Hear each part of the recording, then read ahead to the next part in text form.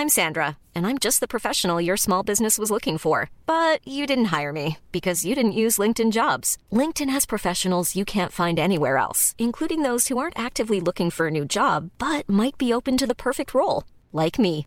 In a given month, over 70% of LinkedIn users don't visit other leading job sites. So if you're not looking on LinkedIn, you'll miss out on great candidates like Sandra. Start hiring professionals like a professional. Post your free job on linkedin.com/people today. This Mother's Day, celebrate the extraordinary women in your life with a heartfelt gift from Blue Nile. Whether it's for your mom, a mother figure, or yourself as a mom, find that perfect piece to express your love and appreciation. Explore Blue Nile's exquisite pearls and mesmerizing gemstones that she's sure to love. Enjoy fast shipping options like guaranteed free shipping and returns. Make this Mother's Day unforgettable with a piece from Blue Nile. Right now, get up to 50% off at BlueNile.com. That's BlueNile.com.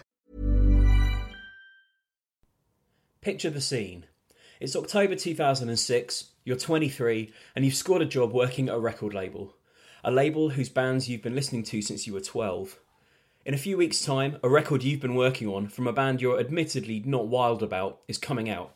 One day at work, a review comes in of this record from the most influential music site there is, and the score they give this record is 0. Not only that, but the review itself is scathing. Not because the words they've used are harsh, because they haven't used words at all, but what they have done is really making you laugh. And so you sit there trying to stifle laughter as this critical savaging slowly makes its way around the office. That label was Atlantic Records. That band was Australian rockers Jet. That record was their 2006 album Shine On. The website was Pitchfork, and the label employee, as you've no doubt guessed, was me. And the review, rather than words, was a YouTube video of a monkey pissing into its own open mouth. Now, this review arguably wasn't the finest moment of anyone involved, and it's not really representative of the thousands of reviews Pitchfork has published over the past 20 years. But it's one of many moments and many reviews that have told me something about the role of a review and of a critic and of the impact, positive or negative, that they can have, and even about what a review can and cannot be. I'm Adam Brooks, and this is Reads Like a 4, the podcast all about critics and reviews. I've loved, hated and been fascinated with the way culture, art, food, theatre, music, comedy, film, life is evaluated and commented on by journalists for years, and so this podcast was born. Each week I'll be speaking to a different critic about reviews, the past, the future, the point, as well as hearing about their first, worst and best reviews. Unexpected reactions from artists, untold stories, what makes a good review, and how cultural criticism has had to adapt and change. Initially, the focus will be on music, but as time goes on, I aim to speak to reviewers and critics of film, comedy, food, travel, TV and beyond. Today's guest is Mark Richardson. Here's why we're talking to Mark. I'm the executive editor at Pitchfork, and I've been writing about music for about 20 years. I've been writing reviews of records for about 20 years. And I still write criticism for Pitchfork and edit reviews on a regular basis. Pitchfork is arguably the world's most infamous music site and home to reviews that have boosted and perhaps even ended careers. We talk about technology's impact on reviewing, his 20 years writing for the site, and yes, that Jet review. If you enjoy what you hear, please give the podcast a 5-star rating and review on iTunes. As you can imagine, reviews mean a lot to me. Please follow the show on Twitter at readslikeA4, and please drop me an email, readslikeA4@gmail.com. I'm also on the lookout for great writers and critics to speak to in future episodes, particularly women of colour, LGBTQIA writers and reviewers operating mainly outside of music. If you fit the bill or you know someone that does, please get in touch. So here we go. Thanks so much for taking a chance on a new podcast. Now, let's hear from Mark. Reads like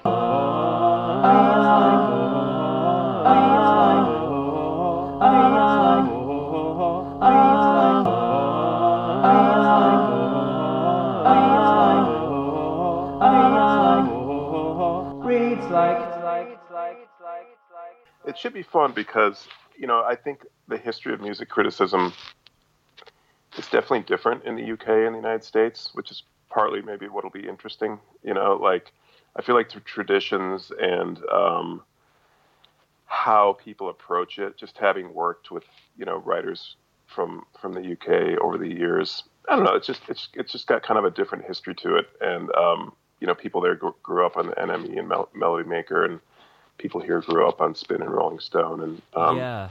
And I mean, just because of the way that, I guess the age I am and the proliferation of the internet, I probably found out about Pitchfork around the same time that I found out about Spin and Rolling Stone. Like, I'm a strange case where I came into American music journalism while all of those things were still relevant, I guess. Right, sure, of course, yep. Can you remember the first thing you ever reviewed? I guess we're talking 98, yes. Around there? Yeah, it's 98. I can. It was the Modest Mouse album, Lonesome Crowded West. Okay, nice. And would you, if you went back to that review now, would you write it differently, or do you think that you nailed it first time? Oh, man. Yes, I sure would. Actually, I've written, I think a lot of writers are embarrassed by, if they look back that far and see what they've written, they don't like what they see. That's definitely true of me. I would say it's not one of the worst reviews I've ever written, but it's not very good. But I think in terms of assessing the quality of the record, I really loved it then, and I really love it now. So I think that part of it would still be there, but hopefully I've improved as a writer in the last 20 years. Yeah, I noticed that you started writing for Pitchfork 20 years ago. Now it still seems almost something of a novelty that somebody has a 20-year career in primarily online music journalism. It's so true. So if this isn't too broad a question, what changes have you noticed with regards to reviews in that time, both in how they're written and the importance that people place on them? Do you mean as a whole or with Pitchfork? I mean either and both, really. Right. Well, I would say that the biggest change with reviews, especially in that time, and it's clear too from the content of the reviews, is that 20 years ago, reviews were still written from the perspective of what am I going to spend money on? And there was always an element in writing them of the consumer guide part of it just worked a little bit differently because people still looked at reviews as something that I want to catch up on and read before I go to the record store because I want to see if I'm going to spend $15 on a CD. Mm-hmm. I want to be sure that it's decent. And in 1998, it was 1998. Weirdly, was one of the last years where that was true for virtually everybody. A year later was Napster, and so if you had broadband access, you could start downloading things for free the next year. But in 1998, it really was a matter of looking to reviews to find out things that you might want to spend money on. Mm-hmm. And I remember myself, and I think this is fairly common, I used to carry around in my wallet a list of records that I had read about that looked interesting, so that when I was in the record store, I could go through and see what was there, see what I could find used or whatever. So I'd have a list of 20 or 30 records, most of which I had built from reading magazines and zine reviews, and I'll see something as like, this looks like something I would like. And I think the connection then between the record review as a form and a way of people using it as how they would spend money was pretty strong. And I think in the years since, there's still a matter of how you want to spend time, but I think the record review, in some ways, it's a positive thing actually. But I think the record review in the time since has become more about deepening someone's understanding of the record itself, and less about buy this or don't buy this. So I feel like that's been a big change. Do you think it's less of a preparation then for record shopping and more of a kind of supplementary information? Yeah, okay. Yeah, I think so. A kind of I context think also, setter. Mm-hmm, yep, I think so, and also just helping people to hear things differently, and like to me, a perfect record review these days, someone will read it and then go back to the music and be like, oh, I hadn't really thought about this, but this pointed out something that I had missed, and now it's enriched my experience of the record. That's the ideal for me. Mm-hmm. Looking at Pitchfork recently, I don't know if all your reviews are still up there, but it looks like you're heading for your 500th fairly soon. Yes. This doesn't have to relate to a review that you wrote necessarily, but what's the most extreme or unexpected response to a Pitchfork review that you can remember? The most extreme, I would say, especially because it was more recently, it's interesting because it was hard to have extreme reactions in the pre-social media days. Mm-hmm. You know, social media has obviously changed record reviewing immensely. You know, it's I would say more significantly than even Napster is social media has changed how people think about reviews, how people write them, how, you know, it's just night and day. So because the reactions now can be so strong, but the one that really stands out for me is I reviewed the Ryan Adams cover of Taylor Swift's 1989. Mm-hmm. And, you know, I didn't think it was very good, and I said so. And Ryan Adams himself got upset and tweeted about me and the review. And it was really one of the rare times where for 2 weeks afterwards, I didn't really look at Twitter because it was just an endless stream of thousands of angry Ryan Adams fans who were saying terrible things about me. And, you know, that in itself wasn't so terrible, but it gave me a little bit of a glimpse into, you know, people who deal with that all the time in much worse ways. So that was very extreme. Mm-hmm. He was very upset. His fans were very upset. I kind of thought I gave it a low score, but I kind of thought I was pretty reasonable in my assessments of it. But so that stands out as the most extreme response, and that's the kind of thing that if I had written it in you know 2003, maybe I would have gotten 10 emails or whatever, you know. Mm-hmm. But this time I got, you know, 700 ads to my Twitter account saying. Right. It's hard to know if that's kind of a validation for the power of reviews or if it's just because of the social media pylon that happens now. Right. I wanted to talk a little bit about the decimal point. So Pitchfork obviously is known for having a relatively specific scoring system, rating records to a decimal point.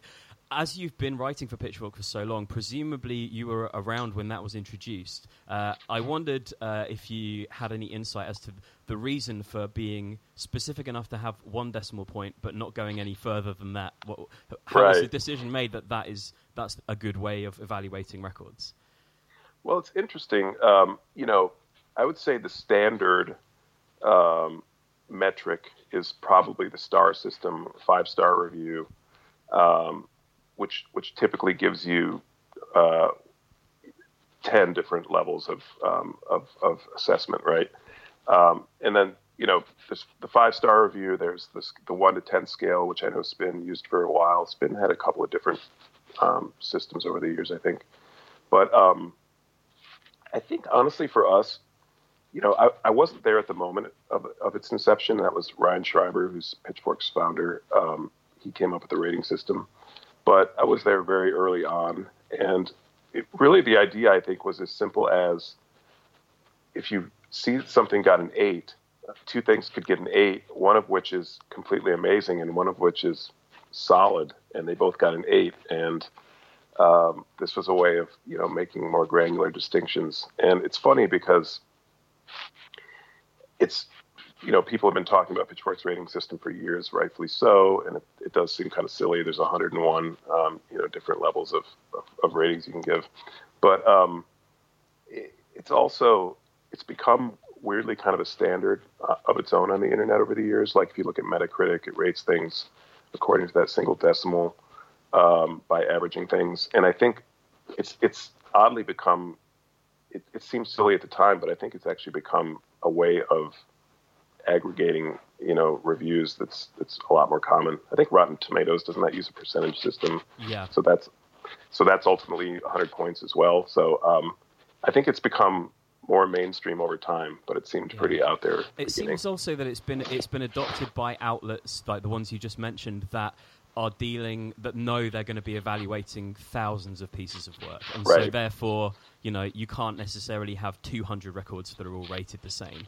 Exactly. Yeah, maybe people that kind of, you know, review 5 or 6 things a month don't need to be so specific. I'm not sure.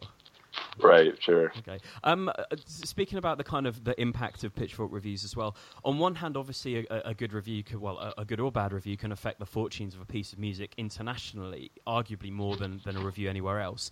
On the other hand, I guess part of the purpose of reviews is to be fun and to entertain. So, how do you balance the weight of the kind of the impact a review is going to have, but also the need to make it kind of enjoyable?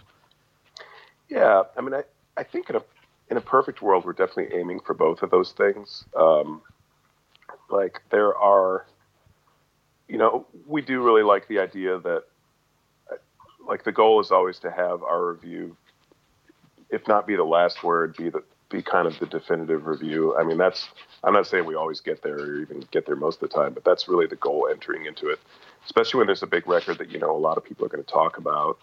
We want to go into it saying, like, I want our review to be the best and most interesting, most entertaining, most insightful review that runs anywhere.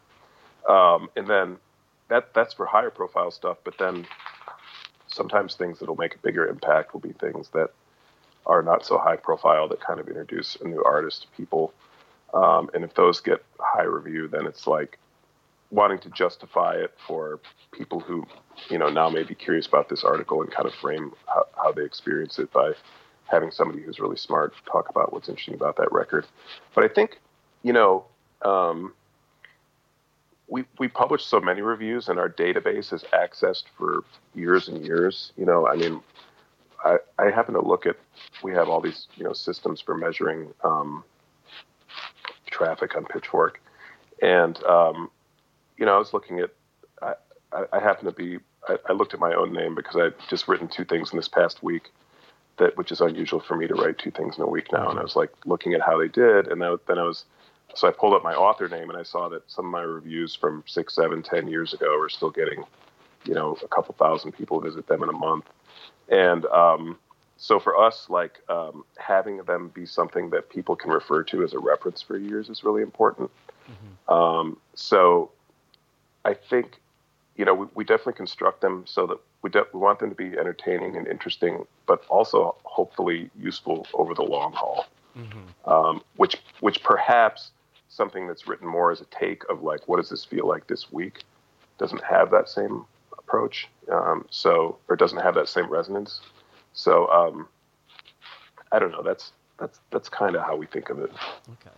And how is a decision made as to whether a record is getting a review? Obviously, there's acts that are large but perhaps not relevant to Pitchfork, and small, right, obviously.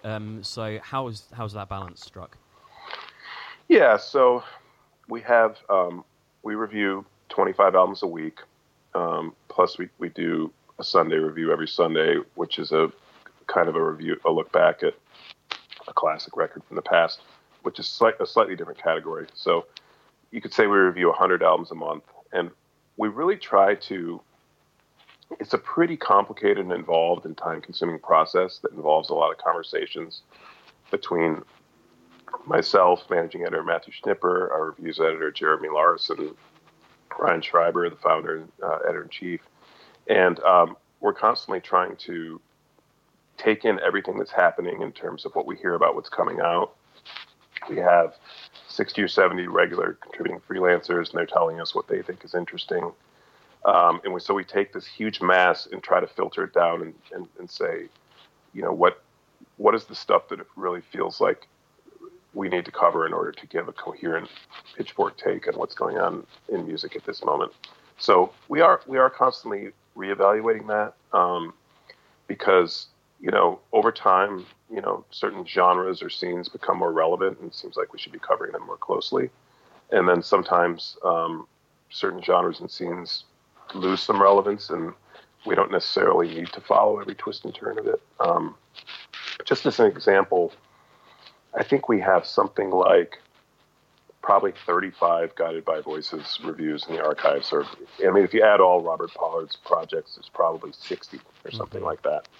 And if it was 2004, we would have felt compelled to review every EP. If you put out a 3-song EP, we would when we have to review it. He's so relevant of this moment. It's like now, well, we still review a new Guided by Voices record, but we don't necessarily feel compelled to review every last thing he does, because it's not completely in conversation with other things that are going on in music at this moment. So kind of have to be reevaluating those things all the time and thinking about what's, more pertinent. And then there are areas of music, some very large and vast areas of music that Pitchfork has kind of let others handle, the most notable of which is being like mainstream country music. We've never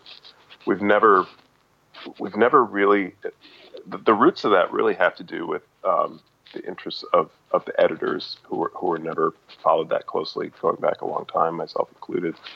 But at this point, we do still touch on bigger and more significant releases that seem like they, bring something to bear on the music scene as a whole.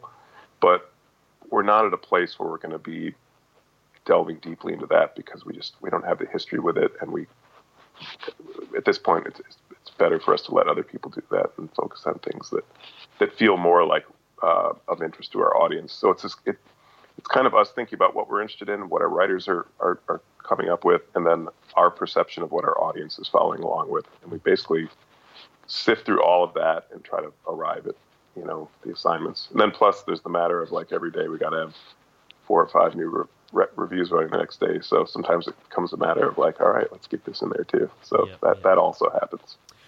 Not that I'm inciting or encouraging this, but are you often on the receiving end of bizarre pitches, tactics, stunts in order to get reviews? Yeah. What percentage of submissions would you say typically gets reviewed? If there's 25 new record releases a week, that's out of a pool of how many, would you say? I would say, I kind of feel like, so if we were, I'll think of it more in terms of a month, but if we review 100 in a month, I feel like there could be something like 2,000, that we're getting an endless stream of emails. And I'm sure there's a lot more beyond that we never get pitched on or publicists hitting us up.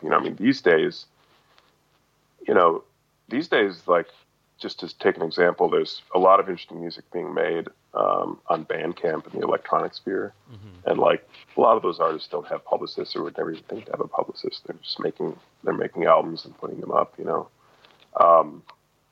so it's endless. I wouldn't even know how to guess how much, music is being released in a month. We touch on a little bit of metal, but we're reviewing like 0.1% of the metal records that are coming out at a given moment. Yeah. And, so yeah, it's like, it's just endless. I wanted to talk a little bit about your book as well. Yes. Cool. Yeah, so you obviously wrote a book as part of the 33 1/3 series about Zaireeka. Am I pronouncing it right? The Flaming Lips record. Yeah, that's correct. Yes. So just for people who don't already know, this is a record that came on 4 CDs designed to be played at the same time. So I may be answering my question and asking it, but what was it about that record that made you think this is the one that deserves a book written about it? Was it to do with the way that it requires being listened to, the sort of injection of technology into the process? Yes. So I found it immediately fascinating. I was already a Flaming Lips fan, so I think they were a very good band in the 90s, and so I had been following along. And when this came along, basically what really drew me to it was the idea that it enforced a very specific kind of listening, and it enforced a kind of communal listening that is somewhat unusual for listening to records. So the idea is there's 4 CDs, they have to be played simultaneously, and so to listen to the record properly, it requires at least 4 people to get together, and they have to bring at least 4 stereos to do it. So it's this very elaborate and difficult process. But when you actually do it, which I've listened to it properly 20 times in my life probably, it turns out to be this really fun experience because it basically is an album that it enforced a situation that's kind of like a happening or performance art that you have to create yourself in your apartment. And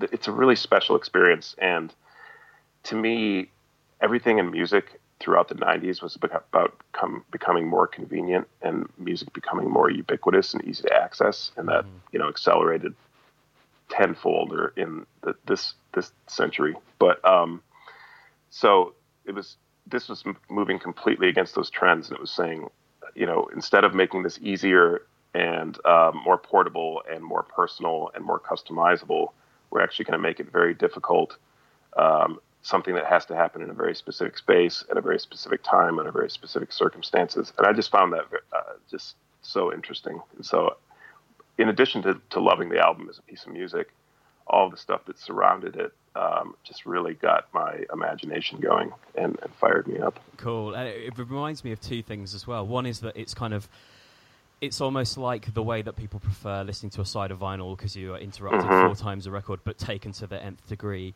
And the other thing it reminds me of a little is the last album campaign I worked on when I was at Warp for Boards of Canada, Tomorrow's Harvest, where Josh, our US the head of the US at the time, organized a playback from an Airstream in the desert. So that was a similar feeling that you kind of had to really go to some effort to experience it, but it was quite unique when you did. Yeah, the context of listening is so interesting to me. I mean, it's just endlessly fascinating. And, Zaireeka was an example of that taken to an extreme. Yeah. Was it strange when the book was released being in the position of people reviewing your work? It was. There's a couple of interesting things about that. I mean, it was quite fun. I followed along and saw what people were giving it on Goodreads, and I read the comments there. It did get a little bit of press and had some write-ups and weeklies and so on. And for the most part, it got some pretty good reviews. But yeah, it was interesting. I mean, it was kind of what I expected, in that, if it was criticized, I felt bad. So that does happen, and I was no different than anybody else. And only that in your position, I expect people had slightly less sympathy. Yes, exactly. So, but yeah, that was an interesting experience to be on the other side of that. I read that we kind of talked about it with the book, but that one of your particular interests amongst music is the influence and use of technology. I wondered, to what extent does that affect reviews or your reviews or Pitchfork's reviews? For example, are an artist's intentions easier to deduce now they all have Twitter accounts, or does the prevalence of cheap or free recording software mean the bar is set higher than it was in, say, 98? Right. Yeah. No, that's definitely interesting because you have so much more of a window into what the artist might be thinking, especially if that's information that they want to share. Because if there's somebody who's active on social media, you'll get a sense of everything they're doing. They might be posting updates when they're recording something. So you have the amount of context that's available to you is infinitely higher if you want to access that, which I think as a whole has been a very good thing. But for me, it's interesting. Everyone kind of has their own specialties as a music critic, and for me, I feel like mine is a little bit more on the sound end of things, where I'm thinking about specific sounds, the emotional content of sounds and arrangements, and so I think I'm probably slightly less context dependent than some other writers. So I feel like my style of writing, which is a little bit more based in aesthetics and the details of the sound itself, is probably not quite in fashion in the same way as it once was, because now there's so much context that surrounds a given piece of music. I think that people focus on that more than they used to, for sure. Yeah. I mean, if you think about 20 years ago, you might have a story that was told to you by the press release, and that might be it. You worked in Warp stuff like Boards of Canada. I didn't know what those guys looked like for years. You know what I mean? Like, I didn't know hardly anything about them. It's like I knew they were Scottish. But it's like, to me, it was the album cover, the sound of the music, the context that I knew, it was on Warp. And that was kind of it, and I didn't really crave that much more. It's like that. I mean, to be honest, we didn't know much more, and we were working on the thing. Yeah. So. Right. Right. Sure. So I think it's a big shift, and there was a period, especially in the early social media era. So 2011, 12, there was a period where artists very self-consciously constructed this kind of mysterious persona. It was almost like a post-burial kind of thing. And a few artists like The Weeknd and How to Dress Well put out music where it was like, what is this? Who is this person? You know, and I feel like that had a little resurgence of that around that time, because social media suddenly made the identity of the artist so much more ubiquitous. But I feel like that's almost become impossible now. You know, it's like it also seemed quite strange that it felt like people were doing that not because they were naturally disinclined to do promo or give too much away, right, but because it became marketing in and of itself. Yes, it was a technique. Yep, yeah. It was a technique. Yeah, that became a cliche pretty quickly, actually. What trope or habit would you remove from all reviews if you could? Well, let me think.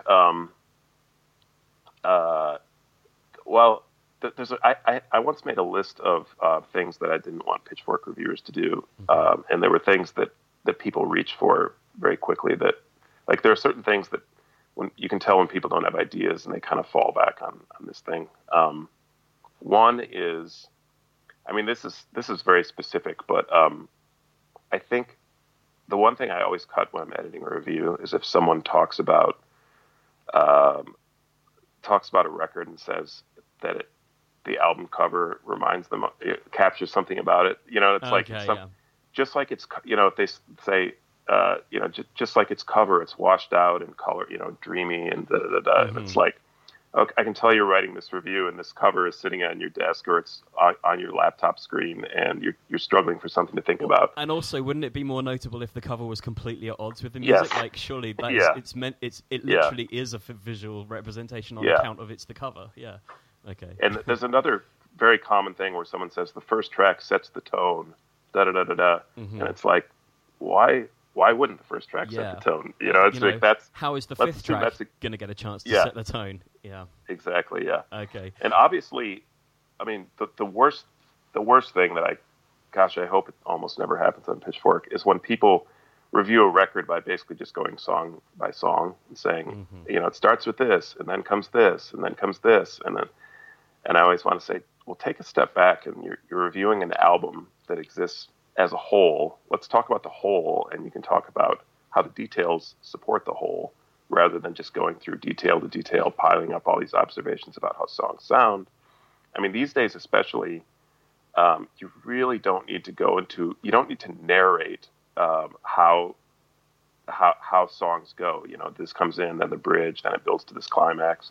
It's like, I can listen to it if I want to. You know, it's like, I want to hear your ideas about what this music is doing. You don't have to explain to me, you know, what happens after the chorus kicks in. Yeah, and I think it's not exclusive to music criticism either. I was talking to someone who reviews film, and he was saying that, you know, the trope he would remove is when people effectively forget they're writing a review and start writing a synopsis. Right, exactly, yeah. So to take it from the negative to the positive, if you could pick one review in Pitchfork's history as an example of what a good review looks like, which would it be? I mean, you can obviously pick one of your own, but that's your choice. Sure. Let me think here. Well, I'm going to have a hard time picking one review in the history of Pitchfork, so maybe I'll just pick one that's fairly recent that I thought was really amazing, which was... It was a review by Ben Ratliff, who was a critic at the New York Times for many years and became a freelance critic last year. And he wrote a Sunday review for us last year of Thelonious Monk. And I think it was Monk's Time was the name of the record. But actually, Thelonious Monk's music.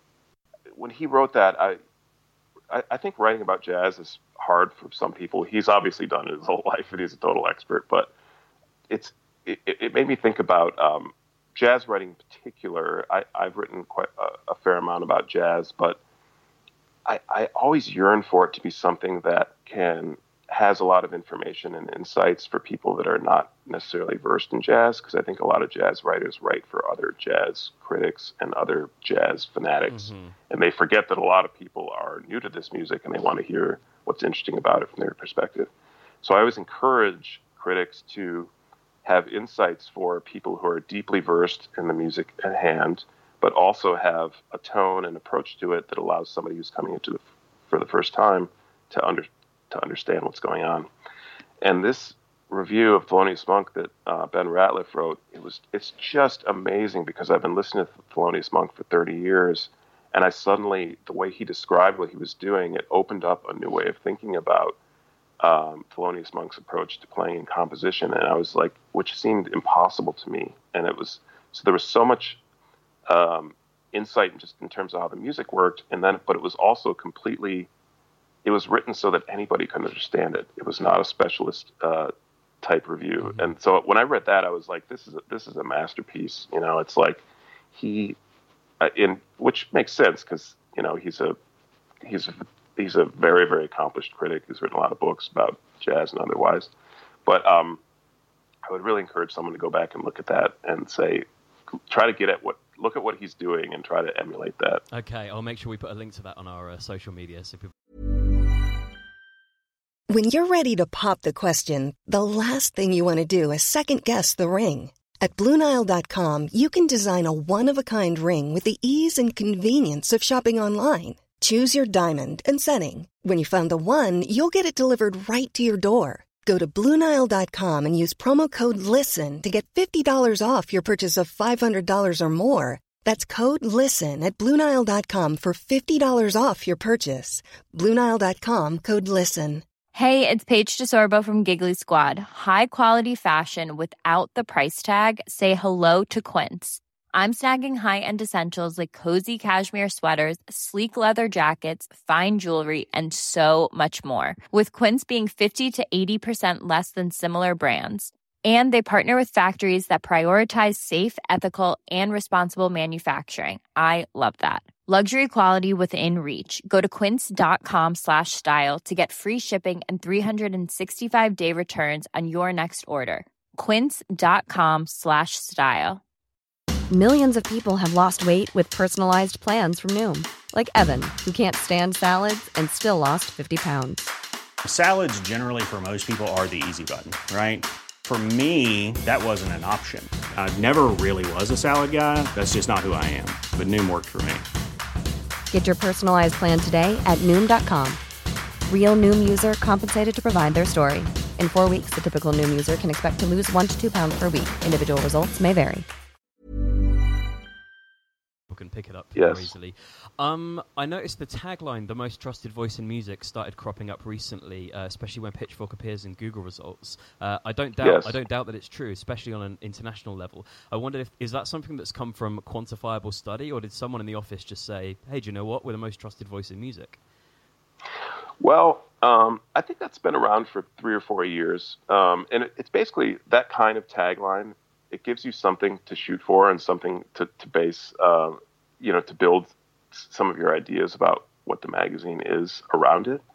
And so for us, at that moment, it was very much about what do we have to offer the world, because there's an endless amount of music coverage.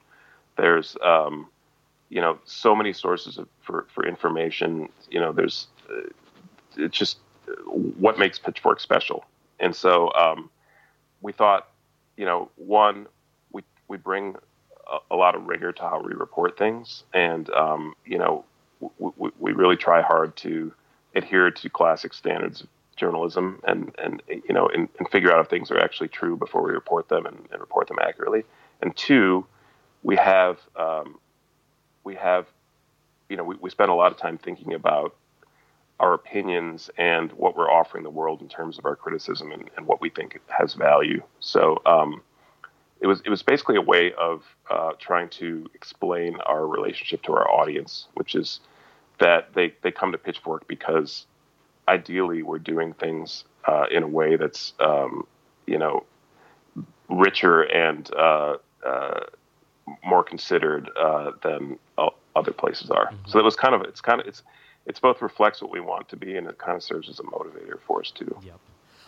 So looking at the exact number of reviews, I got you down as writing 486 so far. I mean, right. Probably I've written more than that, but some of them stretch back into the 90s when some of our archive from before 99 is not online anymore. So I thought I was catching you on the eve of a landmark, but it's probably already been passed.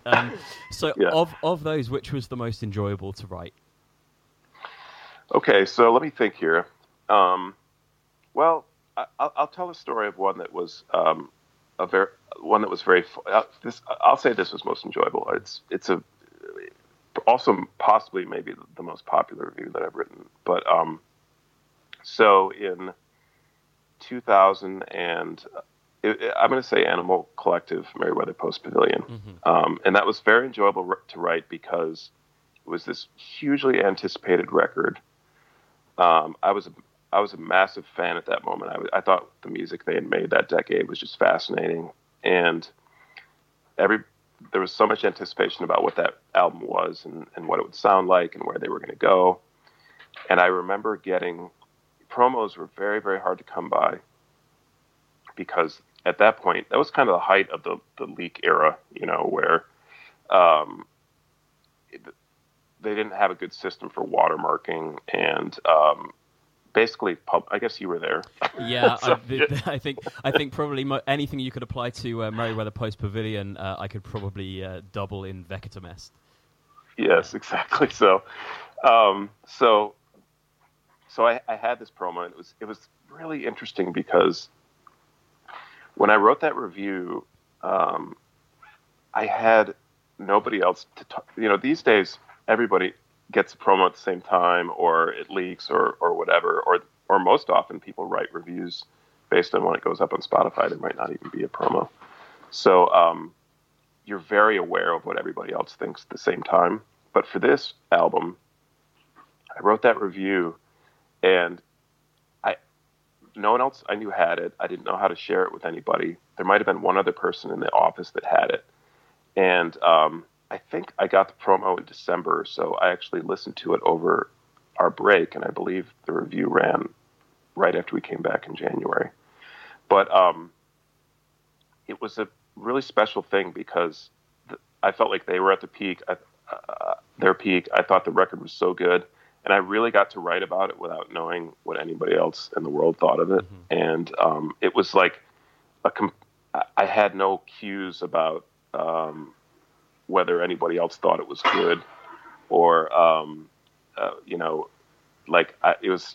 it was very much me and the music, which is a very fun experience that I almost would never have now, because now you can instantly call up, go on Slack, see what the other writers think, or go on Twitter and see what everybody else thinks. And it's like that for that record in particular, it was a peak moment for them. I'd been writing about them for several years. I loved the album, but I was also, it felt like it was just me and the music. So actually sitting down and writing about it, I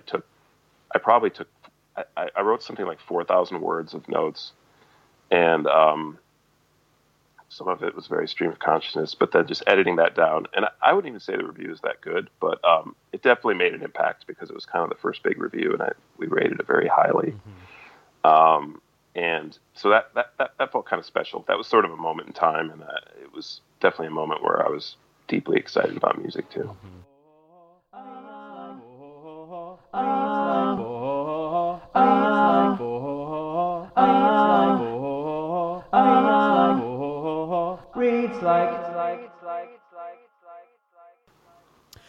There's some discussion online about the disappearance of some reviews and Sure. the amendment of scores of some.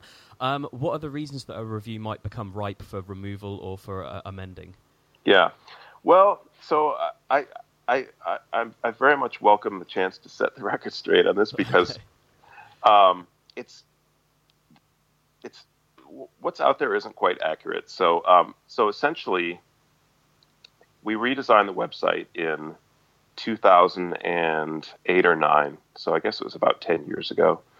And at that time, we've gone through 3 or 4 major web designs, but when we redesigned it in 2008 or 9, that was the first time that we had artist pages on Pitchfork.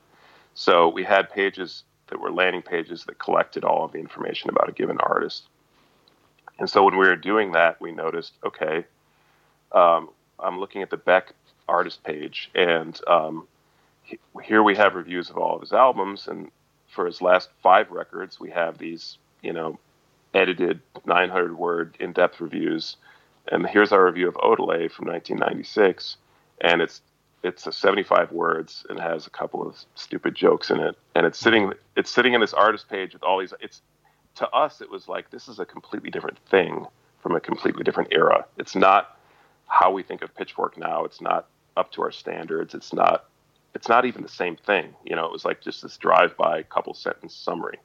Yep. So at that time, we said we're going to take down the reviews from 1999 and earlier. Most of them, not all of them, but so we took down all reviews from that period, like 10 years earlier and going back to 96.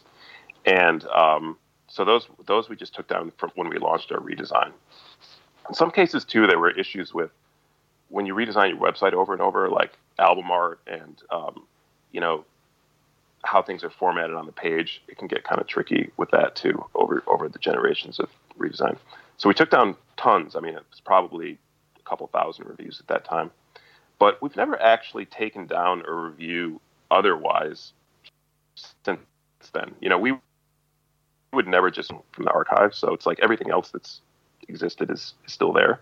But what we have done is we welcome the chance when something's reissued to review it again, especially if the original review is poor or, you know, not very well considered or poorly written or whatever. So just an example one that people brought up a lot, Andrew WK, I Get Wet. I think that originally got I think a 0.9 or something like that. And the review was basically, I would say that was a polarizing record even at the time. And this was just it was at one extreme. And I think over time, a lot of people started to really like the record, including, I think, the person who wrote the review originally, which was Ryan Schreiber. Mm-hmm. And so when it was reissued 10 years on, we're like, okay, we're going to have someone else review this and talk about how it is a great record. You know, it's like, yes, many people involved, including the writer of the original review, changed their opinion on it. And so we actually, I think, have both those reviews in the archives, but so you can still go look at both of them. But so and now also too with Sunday reviews, we have an opportunity to revisit old records, you know, that maybe reviewed in the 90s. That, you know, it's just there's just no comparison of like as a piece of writing. You know, it's like a review. Yeah, it's a score, but there's also like the writing, the thought, you know, and you really welcome the chance to do that kind of stuff right. Because in the first time around, in many cases, it was not remotely done right. But so I don't know. People that obsess over scores and like what Pitchfork gave a record, I totally understand it. I mean, to them, it's like, oh, you gave it a 6, and now you're giving it a 9. But I don't worry about that at all. I mean, to me, having a good review that actually reflects the music is much more important than what was said 10 or 15 years ago. Mm-hmm. Makes sense. Okay. Is it ever frustrating, given the attention spent on records, that for a lot of people, the first Pitchfork review that comes to mind is the Jet Shine On monkey pissing in its own mouth? Yeah. I know. That is a classic that comes up all the time still.